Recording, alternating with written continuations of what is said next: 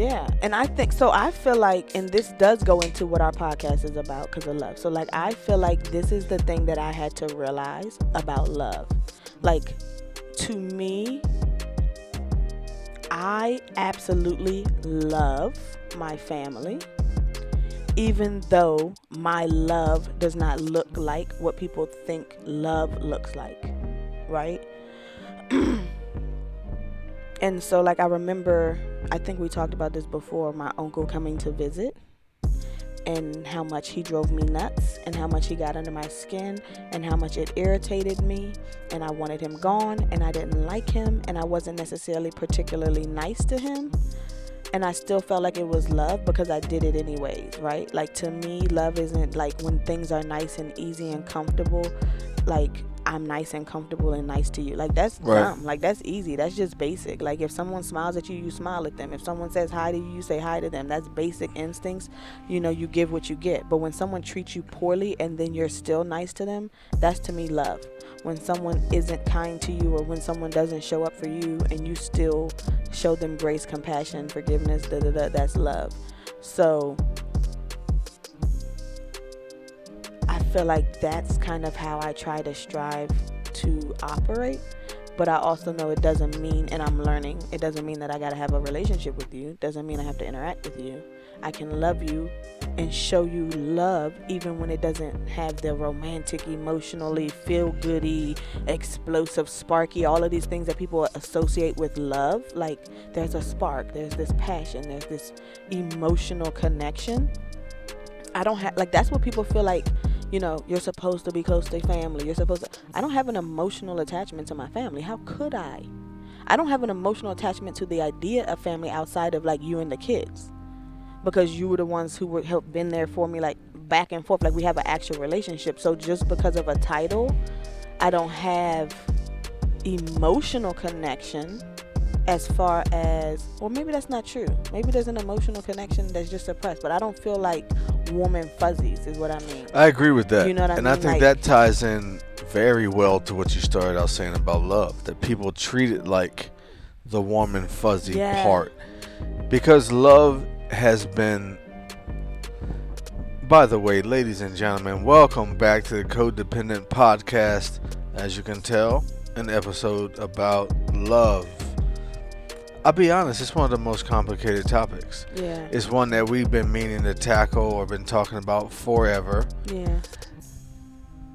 And it reminds me of stuff that you told me before and that we've discussed before, where there's an assumption that you think what I think about this word. Yes. Right? And so it's the 4-letter word probably that encompasses the most human emotion on the planet. It's such a challenge. But people just settle for this. I love you. Okay, do you love me? Okay, cool. Okay, we said this. This is now. And it's almost like, okay, good. Yeah. It's almost like a deep breath happens with no further chatter about what that means. What that means, what's the expectations now? Yeah. Like any of that. And of course, we all admit we don't exactly know. So maybe that's implicit in just the usage. But for me, I just find it fascinating how many of these themes have become widely socially accepted. Yes. And even immortalized or like worshipped. Yeah. Quoted. Yeah. Like, and it's so, like scripture. So then what I mean by that is including scripture. Mm-hmm. This is the wonderful quilt that is this word. You've got everything from corny Disney teen kids usage, which we understand. This is teen love or puppy love. We have this word for that. But then you can go to 1 Corinthians, which is supposedly then widely accepted by some as the actual meaning of love. You know, like, and then you'll have the one that's like, I'm waiting to say it to this person that I've been dating for 6 months and I don't want to say it first. And then, because when you say it, and then you're it. And oh, that's beautiful. There's so many different facets of this thing that we accept in each of their own little arenas. But then you'll also have a couple of 20 years or 10 years. and the man or the woman or the woman or the woman or the man or the man will say, I don't love you anymore. Or I love you, but now there's this other little remix, in love with you. Yeah. If you put it in, I don't know where that came from, but it's yeah, in front I'm not of this in word love that we're with you. already not even I do get describing. that because they're saying romantically. So I love you, and now, but I'm not romantically in love with you. Right. But I love you. So these are So this is why it becomes complicated, because you have to even understand nuance to be even able to understand that. Some people don't understand that.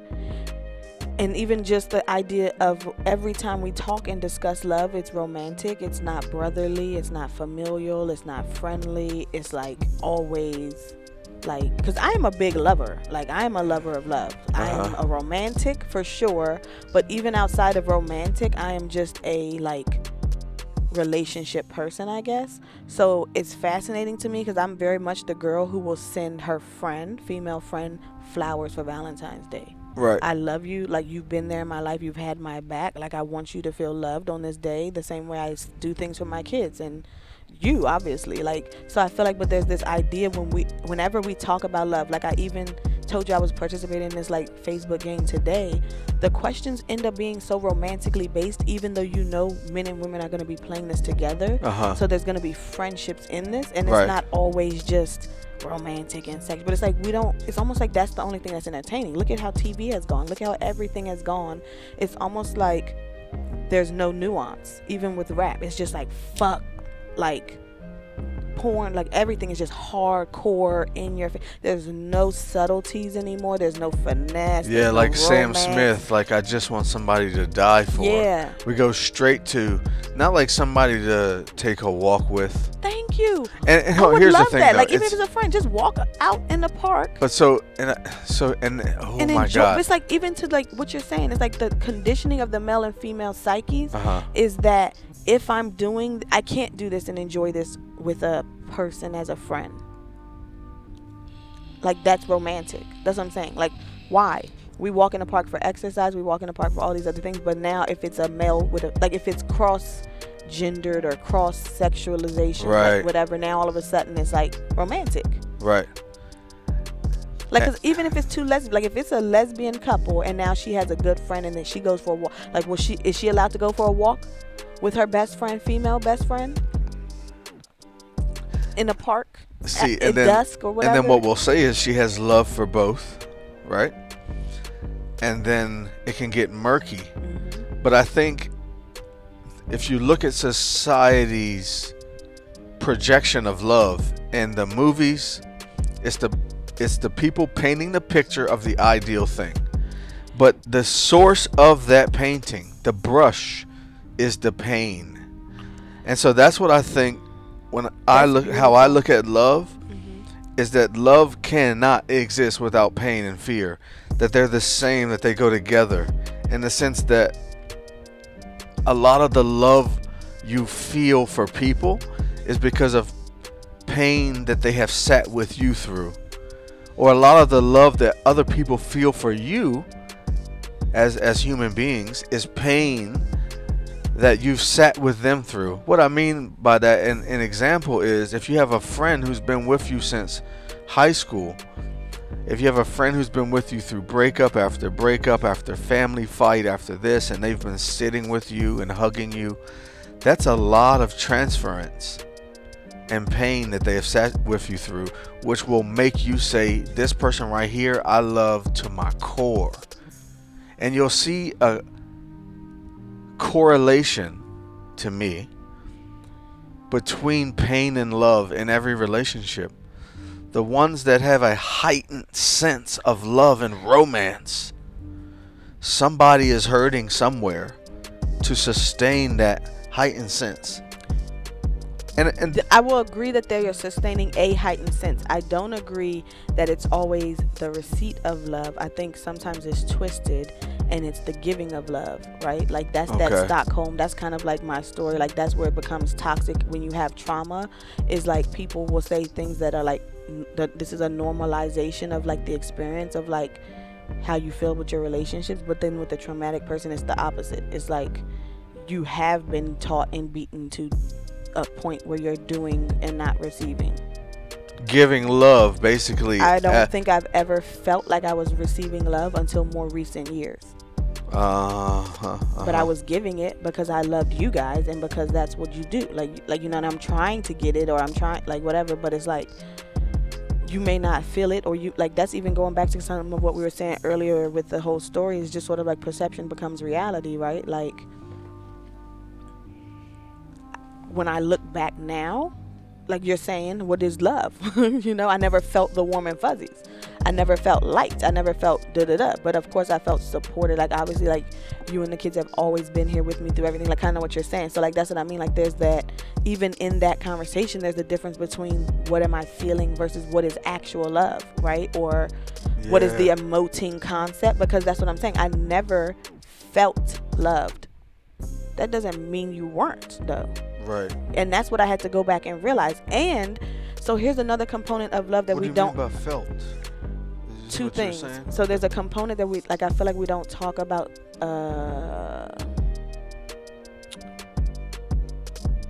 We want. It's not that we only want love. We want it how we want it.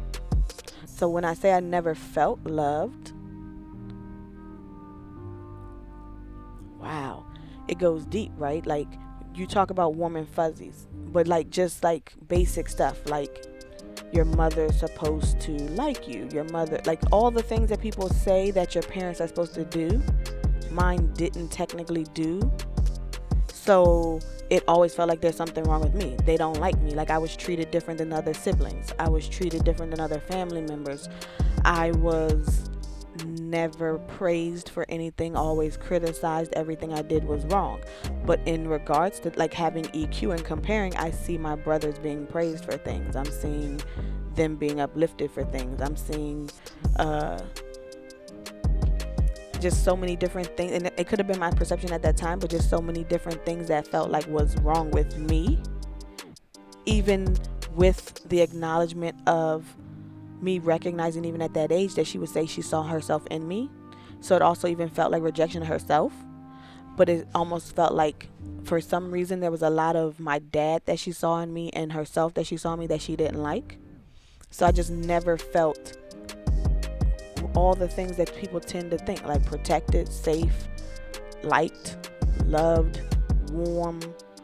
I was talking to a friend recently about trying to cuddle with her, and her, like, rejecting me with the affection and not wanting it, telling me I would be too clingy, telling me no man would want me, that I want too much. Saying this. Yeah, my mom was saying this, that I want too much, that's asking, like, you know, smothering her. But at the same time, also seeing when I would then cuddle with my uncles, she would be upset about that and didn't like that. And, like, I can now see there's a version of jealousy in it, but back then I just felt like she hates me. And I felt like everybody hated me. I felt like nobody cared because nobody defended me. Nobody, like, stood up for me. Nobody checked on me. Like, just even, like, you good? Like, or even after the fact when stuff came out to the family, checking in, like, you know, like, whatever. Nothing. So it just always felt like, for some reason, it was easy for everyone to walk away and abandon me and leave me knowing everything going on. Even to the point of, like, telling friends growing up, their parents knowing, church people knowing. Like, there's definitely been people that knew and their life just continued.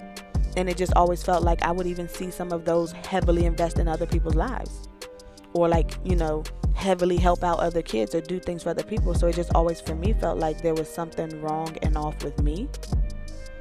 And then, of course, when I got married to you, it was like, once again, not necessarily knowing, but like, your dad, your brother, for you guys, everything I did was different. So it was once again like, this is off. What's going on? And then, like, even the things I would do to cope, like, this is off. What are you doing? So it just was like, okay, a reminder, something's wrong with me. Something's off with me. You guys didn't mean any harm in it. You were teasing. But for me, it felt like, once again, I'm rejected.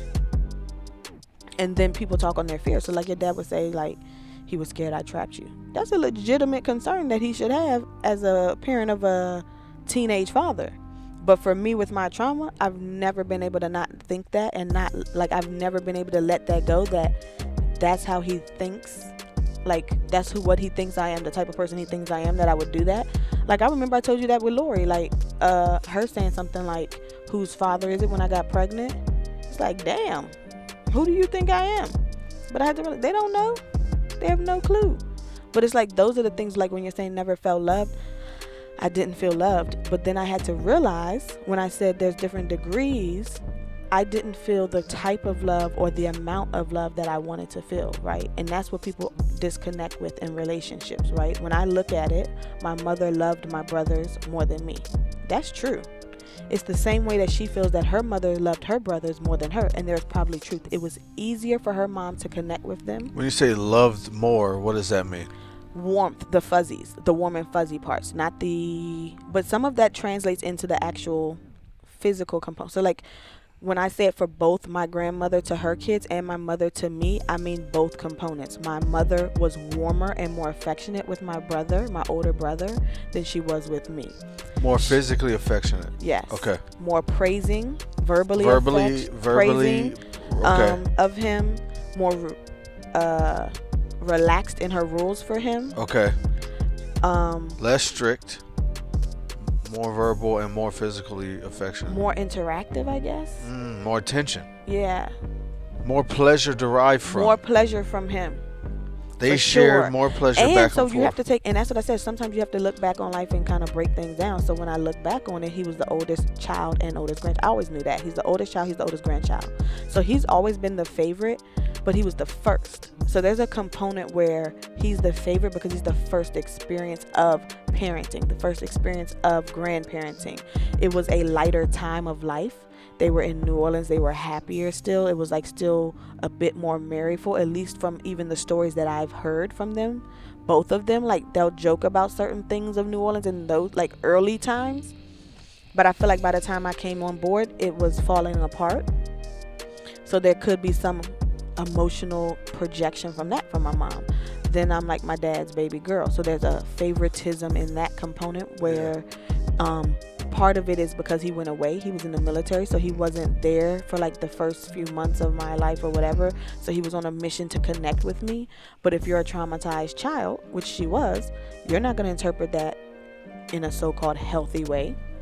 So and they're fighting probably. Definitely. And then he goes, I'm just going to go over here with my daughter. You see what I'm saying? Like, so it's like, if you look at the actions, people will say she didn't love you, but it's like, but what was she trying to do? Because she's also the mother who talked to me about her struggles, who painted nails with me, who told me she sees stuff in me, and like basically just sort of things. Like, she knew she wasn't patient. That's something that she needs to work on. She saw that in the same way I wasn't very patient, and she was encouraging me to work on it. Like, so it's just a lot of things where it's not black and white. We want it to be black and white, right? So like taking it down to a smaller comparison of friendship. Best friends. We have this idea. If you're my best friend, I'm your best friend. It's supposed to be even, right? Mother, father to children, like we're all your children, it should be even. So we have these ideas of how relationships should be, and so a part of the pain is that, right? Because it's not just that, like you said, we paint these ideals. It's not just that I want to have love, I want to be in love, I want this ideal love, I want this romantic knight in shining armor kind of love, right? It's not just that I want a mother, I want a good mother, I want this, picturesque, perfect, ideal mother, right? Like you want the fairy godmother. Whatever those things are is what we want, and then we want it returned, right? So all my life I never felt loved. All my life I said I wanted to be loved. She did love me. She didn't love me as much as my brothers. That's what you wanted. Like you wanted to be treated evenly or fairly, but it's like we're not being fully honest with exactly what it is. The same reason when people have an issue with like extramarital affairs or extramarital relationships, I need to be your number one. I need to be first. I need to have this thing. So it's like, I need to know I have this access and no one else has it. That's what we think. There's a component of love that we put that into, right? Like our children. You guys have an access to me that no one else has. My wife, you have an access like to me. It's a prioritization. It's this like prize. Like I'm your number one. You have access. I feel it, right? Because for me, I do this weird thing because of my history where I'm a loving person, but like I think the love I give confuses people, right? Because I'm very much chasing the relationship to figure out where we're at, where they don't feel like there's a relationship yet, right? So for me, it's like, oh, we had this thing in common, we can have a relationship. Now let's see how deep this relationship is. They're still trying to determine if we're even going to have a relationship, possibly, right? So, or where the relationship is, or what they feel about it, or any of that, right? So I feel like I'll have this tendency to run kind of full speed ahead, but it's from a safety perspective. I'm trying to figure out, do you like me or not like me? Like, even from a friendship perspective, like, do you want to be friends, period? Then I can see, now you're safe. Now I can start opening up to you. Now I can start talking to you and being me and having a real relationship. Even if it's just friendship, now I can start it. If it's romantic, now I can start it. But all of that preliminary process is for me trying to find that safety. So I almost rush that, because it's like, I need to know if you're safe, because those things that I would share is different. It's almost like what I share and don't share doesn't match with other people, because there's a lot of very vulnerable stuff I share early, but there's a lot of deeper things that I'm not going to do. So like, even just basic stuff, like stuff that's to other people, like just asking somebody for help. I need to know we both agree that I'm a friend, you're a friend. Now I feel like I can ask you for help. I need that solidified. I need to know that we're friends before I can do certain things. So even though I overly share about my life, I don't feel solid in this relationship until there's a title, or there's some type of like thing that you've told me this is where we're at. I feel like a lot of people feel that way, but they haven't done the work to like internalize it or explain it or understand it. So I see it with friends all the time. Like, you know, they can't verbalize why they're upset, but they feel upset that this friend loves this friend more than them. That's a comparison thing. If you just want to be loved, why does it matter? Because it's not that we just want to be loved. We want to be loved the most.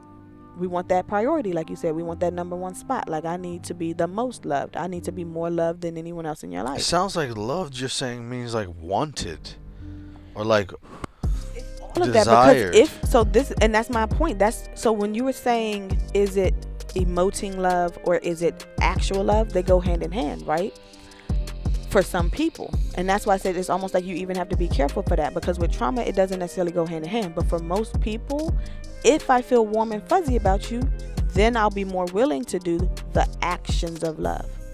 Right. If I have some emotional connection to you, absolutely. Of the love. Well, they say love is a choice, and love is sacrifice, and love is deeper than flowers and cards. And What you're saying is, if you tickle my fancy, whether that be socially with your compliments, if you have an aesthetic vibe that tickles the fancy, like I said, and or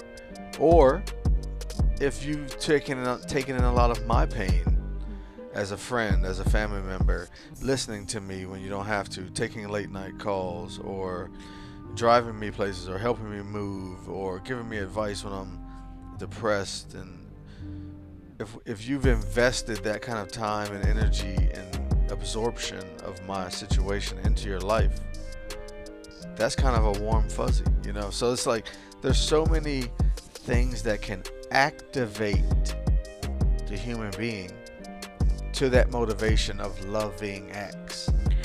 Or block them. So like what you were saying, my uncle gave a scenario where he bought my brother something. My mom got jealous and said, you didn't buy me nothing. This is what I mean about love. My uncle feels like, as a mother, if I show love to your children, I'm showing love to you. My mom did not feel loved from that action, though. So that was a miscommunication, a mistranslation in the concept of love. For her, you doing something for her kids does not necessarily make her feel loved. Why? Because since she was 16 years old, she had children. So since she was 16 years old, the focus has been on her children. When has she been the focus of love and attention herself? She was running around the streets of Chicago and New Orleans by her damn self at a young age. I mean, obviously with siblings and with cousins and family members, but from a young age, on drugs at a young age. So it's like, that is a lack of care that has been shown to her, that she should now then just magically be able to give to a child. How? She doesn't possess that ability. But that's what I'm saying. But so when I look back on it, does she love me? Sure. to her best of her ability, but the love I felt was inadequate. So like that's the thing that you have to be honest about, because that's the pain on both ends. Like the truth of the matter is that was inadequate, that was painful. The pain that caused, though not your fault, is unfixable, in the sense like you can't erase it. It's unerasable. It happened, and now it will forever challenge our relationship. Sure. Stored pain. It will forever create a challenge in our ability to get along. But it's also moving forward with me and my kids. No one would say, including my kids, no one would say I don't love my children.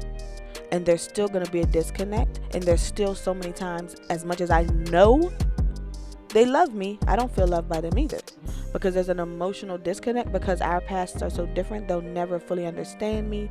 There's always going to be some component of them feeling like, you know, mommy's silly and dramatic and ridiculous and crazy, which is somewhat true, but they can't understand the concept because the context, because they didn't live it.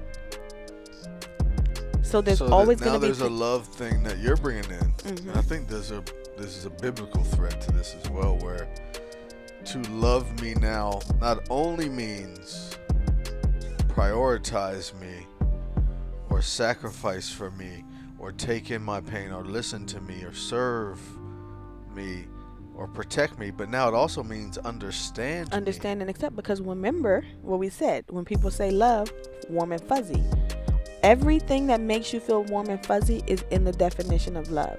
That's what I realized. Does it make you feel good when someone doesn't understand you? It doesn't, because it makes you feel judged. Does being judged make you feel loved? It doesn't. It makes you often feel criticized and critiqued and belittled. And I also think it's the component of how it's done, right? So like, that's the reason I point out some of my personal experiences. Is not just to kind of like shit on my mom. I feel like she definitely did the best that she could, but it's to point out, like, people will look at it like, oh, you went through trauma, like you guys have different experiences, like why is this person together and this person's not together? The presentation of trauma is so complex. Like, somebody can look at it and say you were raped, you were molested. Like, people will say whatever, even about, but I lived with my torment. Somebody didn't live with theirs. Like, there's so many components and nuances to all of it that you can't just pick out one thing and be like, well, this is how the outcome should be.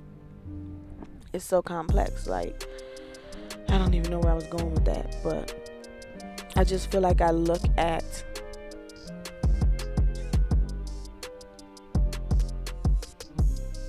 like every component I've seen of love. We want the warm and fuzzy. We want the feel good, right? We don't want the non-warm and fuzzy. We don't want the feel good. Like, everybody knows that. That's what I meant in the beginning when we say, like, to love someone who loves you, that's easy. If you make me feel warm and fuzzy and I make you feel warm and fuzzy, we love each other, we're on the same playing field, that feels good. We want those connections. But when it's the people that don't make you feel warm and fuzzy, or the times when it doesn't make you feel warm and fuzzy and you still do patience, kindness, understanding, compassion, forgiveness, that is love, even though it's not the warm and fuzzy. Because you can do those actions and not like or feel good about that person, or want to be around that person, or want to talk to that person. No pleasure present. But there can be love where there's no pleasure. And there can be pleasure where there's no love. Yeah. But our society has woven those words together so tightly. Mm-hmm. Pleasure and love, because, I mean, yes, cocaine is super pleasurable. Exactly. Sometimes raging out and breaking somebody's car windshield is very pleasurable.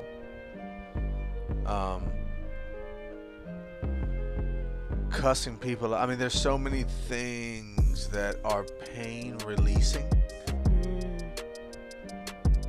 that are pleasurable, and I think a lot of times we use and search for and appoint people in our lives to be pain vents. Ooh, I think that's and then call them lovers. Pain vents. So that's the part that I struggle with too, because I feel like everyone is a pain vent. To me, that is the component of love. I love you, so I'm taking your pain. No, I mean, we are pain venting to them. They are our pain vent. Yeah, that's what I'm saying. That's their act of love to us, to take in our pain. Yeah. No, agree. I agree. For sure. I guess what I mean is the search for one, though, is interesting, right? That Or even what you were saying before, like you can have that need or that search and do it without having the warm and fuzzies. Yeah, well, that's interesting, and this is the lane we're playing in right now. We're playing in the fact that someone who's out there who's going to pick you up on a bad day that's a very pleasurable thought to have, and I don't know who wouldn't want to have it, and that's why relationships are awesome. But when it's like I've had several bad days in a row, I am now on a mission to find someone who will help end this and support me during it, right? Mm-hmm. Which I get. Mm-hmm. But then the person you're going to find, understand they have the same idea. They have the same thing in mind, where I want someone to pick me up on bad days.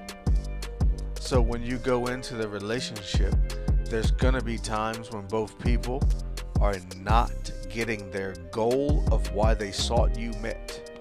Well, I think that's the problem with communication for me. Like, I feel like I wish people, and I know you always tell me my plans are so ridiculously idealistic.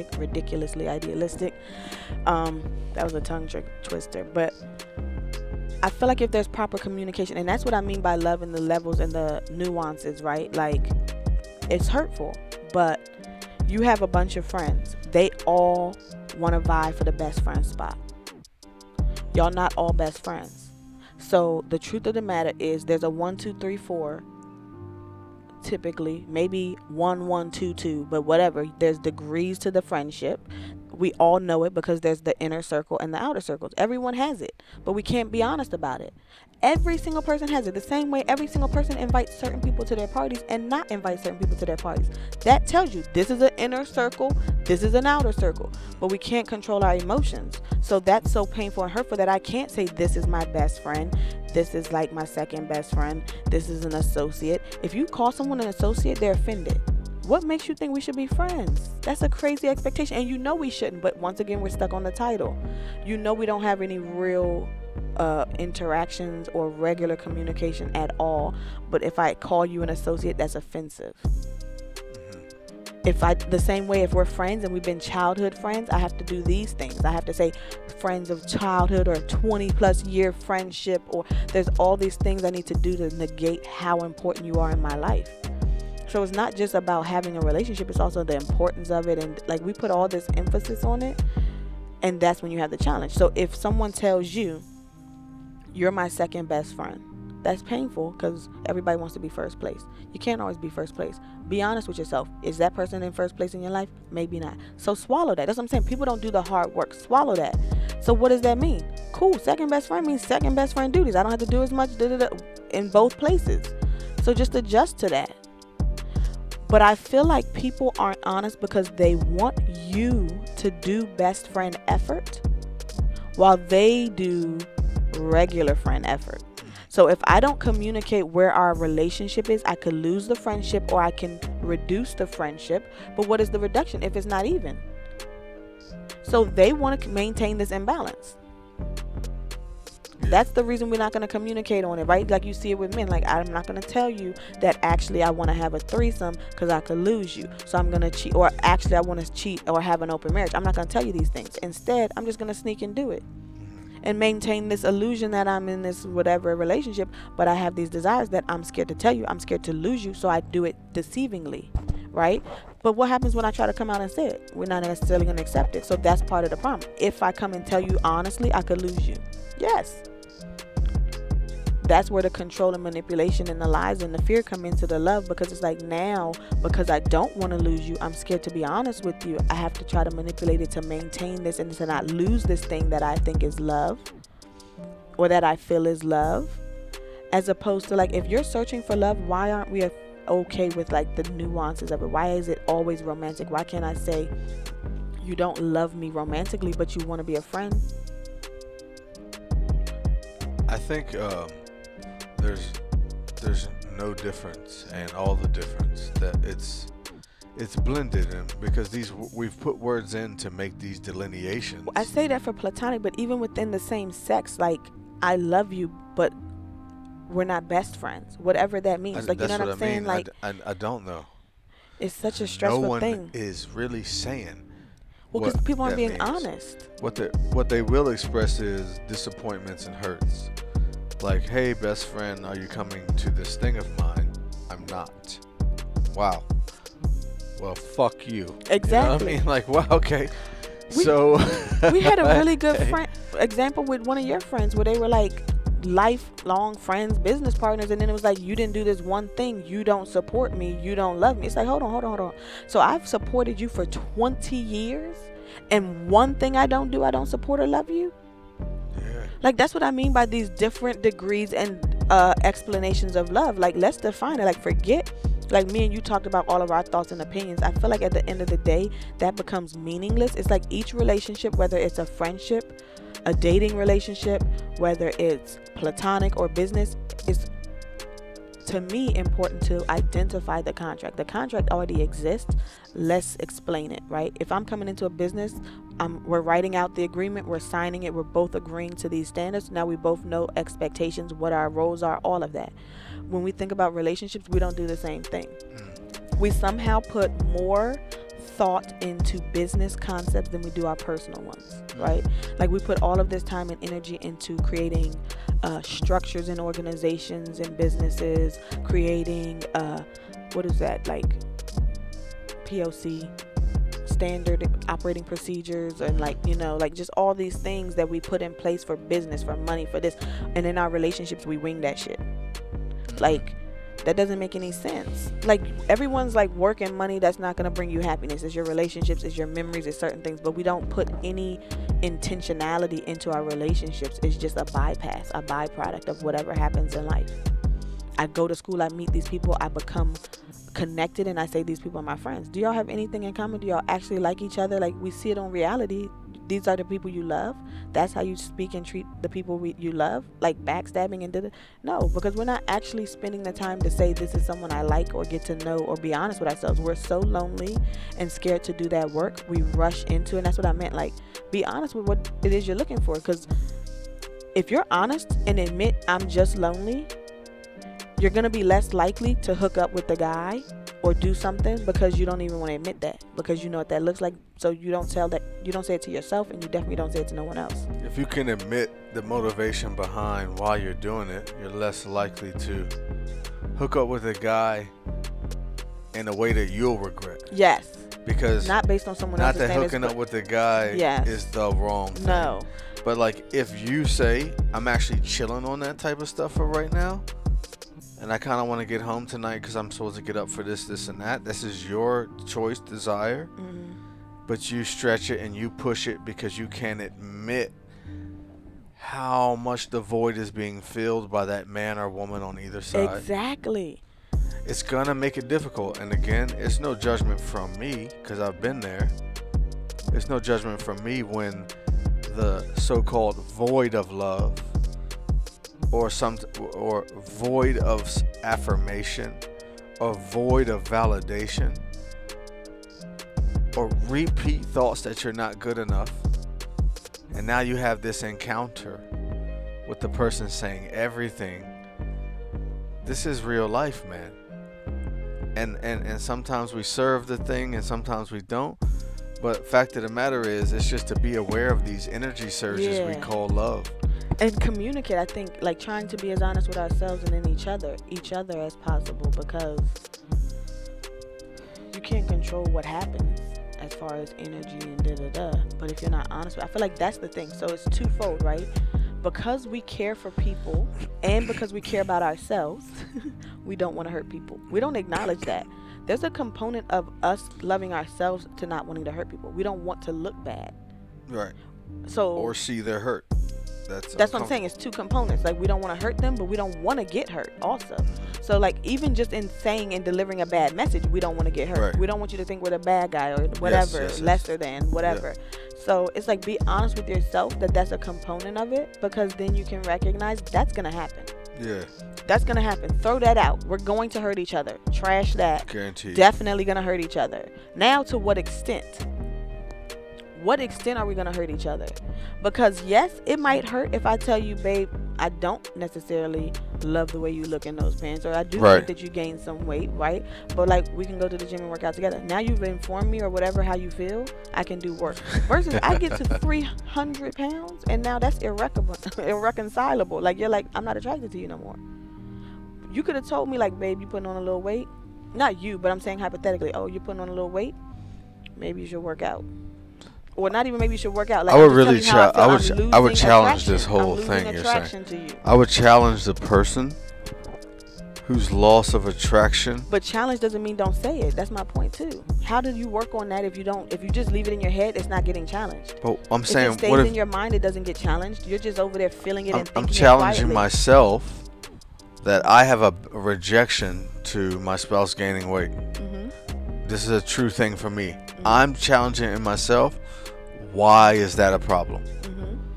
For instance, I was out with a homie the other day who told me a real dude won't be bothered if you check his chick, because if nobody checks for his chick, that means his girl is trash. Implying basically that there's a reduction in my overall status based on the attractiveness of my partner. Yes. So when my partner were to gain weight, whatever particular amount of weight that I deem unattractive, I feel like that's an opportunity for me to do work in myself to see why am I bothered and what kind of disturbance is in me that's making me suggest to them what they should do, or tell them or warn them that I'm about to lose attraction. These kind of energy inducing actions, I'm not saying you don't have a right to. People can do what they want, but I at least check that motivation inside myself, that urge. Or but do you check it to see, is it self-protective even to not say it? That could also check be everything. Yeah, I agree. But it's very difficult to self-check yourself. But you're the only person who can and can't. So you're that's the only person who can do a self-check. You're the only person that can do a self-check. But that's the reason why self-checks are not sufficient. That's the reason people have different types of assessments. There are some that you administer yourself, and there's some that you don't administer yourself. Yeah. The same way that you and I talked about, like, to me, that's almost like not leaving your neighborhood. Well, the people around you are going to agree with you, for sure. They're going to think like you, look like you, be like you. The only way to test that is to leave the neighborhood. Leave your comfort zone. Same thing when it comes to sort of talking about, discussing and processing different conversations and emotions. You can do it alone for sure, but there's always going to be a limit because you're doing it according to your own knowledge and understanding and opinions. The moment you start talking to people who think differently than you and see things differently than you, your own perspective is challenged and therefore, in my opinion, enhanced. But that, again, is part of the challenge, because I'm trying to tell people, like for what you're saying, too, it becomes like this, like, you want me to give this hurt to this person I care about? I think so if I want the relationship to last. It's what I even say to how I look at my friendships. If you can criticize me or tell me your truth, knowing that it could hurt me, one, you think I'm strong. You see strength in me.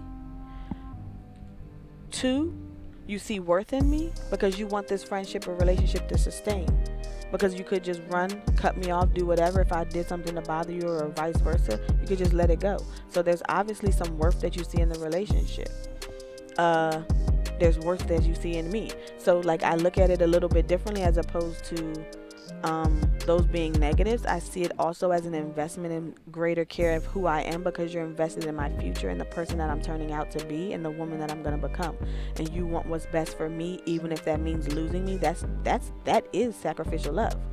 I'm willing to die even for this relationship to die if it means that you're going to be your best self. That's how I try to operate in my relationships. Like, even if, and I've told you that before, like, 1,000 times I felt like this is too much for you. Save yourself, leave me, be on your way and have greater peace and joy and happiness without me. Right. I tend to feel like that about most people, which is the reason I also struggle to open up, because it's a difficult thing. Like, yes, I want love. Sometimes in my state I want to get that love, but it's almost like what you're saying. The recognition that even having a relationship with someone means I'm now putting my shit on you, or would like to put it on you sometimes. Definitely. And realizing that my stuff, people can't handle the tip of the iceberg. So it's like, I'm starting to get to the point to almost feel like what you're saying, that it's almost cruel to expect to have relationships with people or to expect love. Certain expectations. Because they cannot. Not cruel, but potentially painful. Well, that's what I mean. They can't handle the things that are light for me. So to even get to the point where I'm feeling supported, we can't even get to that point yet. So it's like, even when I'm just giving you the little, if that's going to crush you, I can't get into the other stuff that I need to get into, or I can't reach out when I know I need to, or I can't, you know what I'm saying? So it's like, it's not benefiting me, which is most of the time. Not perfectly. A message here or there can be. I mean, this is the same thing that we're saying for love. Like, what is your definition of love? So that kind of goes into it. Like, people have to define it. So I feel like in my experience, people are often telling me to lower my expectations of love in some form or fashion. Like, in some way or another, like, that's kind of the message, is like, I mean, it is love, but it's not ideal. I mean, that's kind of what I was telling you with my mom. So I think for me, that's been so much of the struggle, is I've dealt with the non-ideal love for so long that it's like, I don't want more of those. Oh, I would agree. Those are draining. That's what most of my relationships are, where I'm giving 80% and receiving 20%. I don't need more of those. I don't even need to give you 80% of mine. I just would be like, I don't know. I honestly don't even know what to expect, because I've not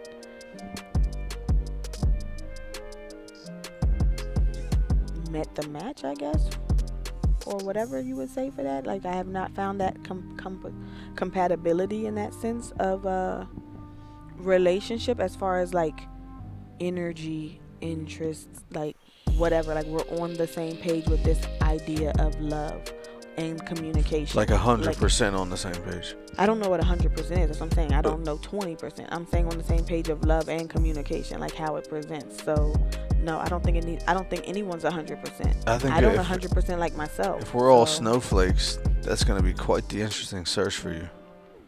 If we're all snowflakes, what would... To find the identical. Well, I just said not identical. Oh, you just mean... Yeah, I got I never look for identical. That's my point. I think that's kind of my struggle, is like, that's not even a I mean, I couldn't have considered that from a kid.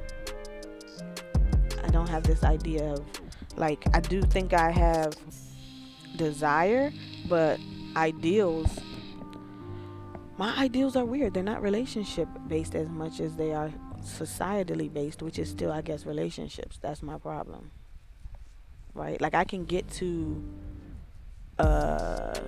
accepting certain things within my relationships. As I told you, like, I'll adjust, right? So, like, if I give too much, I'll adjust so that it's even, it's not draining me. But that ain't good for them. They're upset by that. So that's kind of what I mean. Like, it's going to be a give and take, because like you said, everyone's not going to be happy, but where is that balance between happy? Because I still have to be at my peace mentally. And so I think that's what I mean when I start to find, like, there's the challenge, because people will tell you, this is what you should do, this is how it should be for love, for relationships, for friendships. If that doesn't mesh with what makes you feel good and makes you feel at peace mentally, then what do you do? That's what I feel like a lot of people struggle, especially, like, trust your instincts. You can't trust your instincts if you have trauma, because your instincts are conflicted. Or, you know, even when you say communication, like, I can communicate well if I'm not triggered. What about when you're triggered? Both parties. So then that means our triggers have to not be triggering each other, or not explosive, not to the point where it's exploding and creating turmoil. But like, even that is a challenge, because when do you meet other people who aren't triggered and traumatic? I mean, in my world, I feel like most of the people that I run into have a lot of trauma.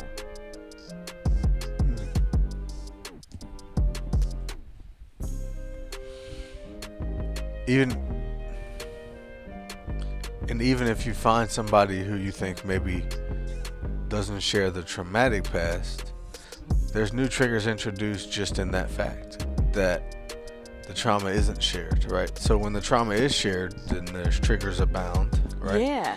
And when it isn't, then there's triggers abound. Exactly. I think that's why love is so complicated, because it's just sort of like this thing that you can't live without, but you're never satisfied with.